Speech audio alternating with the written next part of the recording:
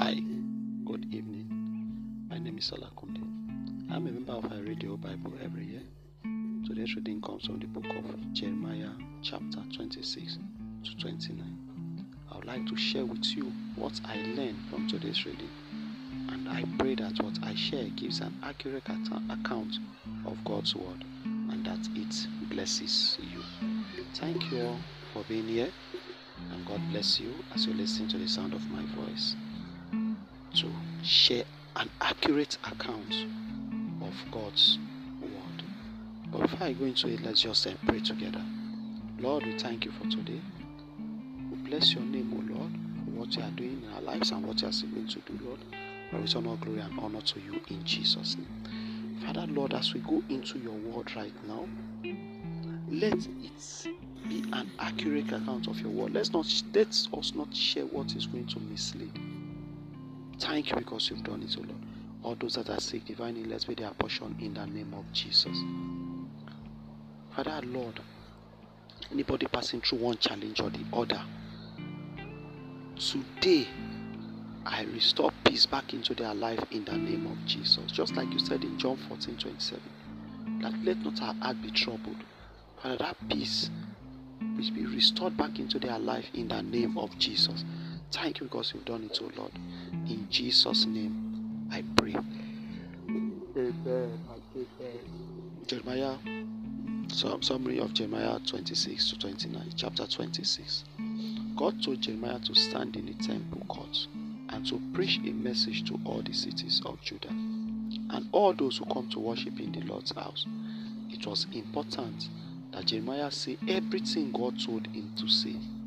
God wanted Jeremiah to preach the message with the hope that they might listen. God told Jeremiah to warn the people what would happen if they did not listen in the sense of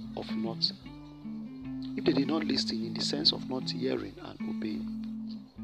When Jeremiah prophesied about the coming destruction of the temple and quest of Jerusalem, most people thought he was disloyal to Judah and all that happened at the temple. Perhaps they thought that he wanted these things to happen. Jeremiah's message was bad news about Jerusalem, that judgment was on the way. Therefore, the priests and the prophets and the people felt it was against the city and a traitor to Jerusalem. They believed that Jeremiah dangerously weakened morale and helped the cause of those who threatened Jerusalem. Jeremiah made it clear that his ministry and his message were not a matter of choice. This was God's command, and he only did what God sent him to do. Jeremiah was on trial for his life, yet he still courageously spoke his message. Their only hope was that God might relent from the promised judgment in response to their repentance. In a remarkable way, Jeremiah put the message God gave him above and before his personal safety. Jeremiah did not only have the threat from the prophets and the priests, but also from the people. God wants us that way. The way he sends us his message, that's the way it should be delivered. We shouldn't start putting our own words. God does not like it at all. Jeremiah chapter 27. God wanted Jeremiah to use visual aids in his prophetic word. He was to make bonds and leather straps used to secure yokes. A yoke was wood that went under and above the neck of a large animal. Just trying to explain what a yoke is for you people to understand it. God told Jeremiah to speak to a gathering of messengers from the kings of the surrounding. They came to meet with King Zedekiah of Judah to plot a revolt against Nebuchadnezzar rule over them. Jeremiah probably spoke before them wearing the bonds and yoke, giving them a vivid message to take back to their kings. The messengers were to bring this word from Yahweh, the covenant God of Israel, back to their master. God wanted them to know that rebellion against Babylon was senseless, because Nebuchadnezzar would remain in power over them, and he would do it because God gave it to him. Through Jeremiah, God warned the kings of the region that they should submit to the denomination of the king of Babylon. If they did not, God himself would punish them with the sword, the famine, and the pestilence through the hand of Nebuchadnezzar. Just like the kings of Judah, the kings of the surrounding nations had prophets and such who told them that Babylon would be turned back and would not conquer them. God warned the kings, do not listen to them, for they prophesy a lie to you. God did not send these false prophets, yet he also did not stop them. He allowed them so that the people and the ruler of Judah would have a genuine choice between the false and the truth. If they chose the false, God would use it to drive them out of the land and to perish both the people and the prophet. God promised that if they did respond to the message of bonds and yokes, God would allow them to escape the forced exile that Babylonians often imposed. God has always warned us about these false prophets. Some people just come, prophesy false things, and use the name of God to lie. No, that's just what this chapter 27 is warning us about right now. We should be mindful of the false prophet that comes to use the name of God to lie, because like God said here, if we listen to them, we will use it to drive us. He's talking about the children of Israel, but we should also put it in our daily lives. If you listen to the false prophets and do what they do, you are also committing sin against God. That ends chapter 27. Chapter 28. Zedekiah was the puppet king put on the throne of Judah by Nebuchadnezzar of Babylon. In this season, Nebuchadnezzar was distracted by problems in other parts of his empire. Judah and some of the surrounding nations thought it was a smart time to rebel against what seems to be weakened king of Babylon. In chapter 27, the prophet spoke to a gathering of representatives of this kingdom who came to Zedekiah to plot their strategy. Ananiah spoke in the name of the Lord, contradicting the message of Jeremiah recorded in the previous chapter. Jeremiah said they would be under the yoke of the kingdom of Babylon. Ananiah said the Lord had broken the yoke. Jeremiah responded publicly to Ananiah.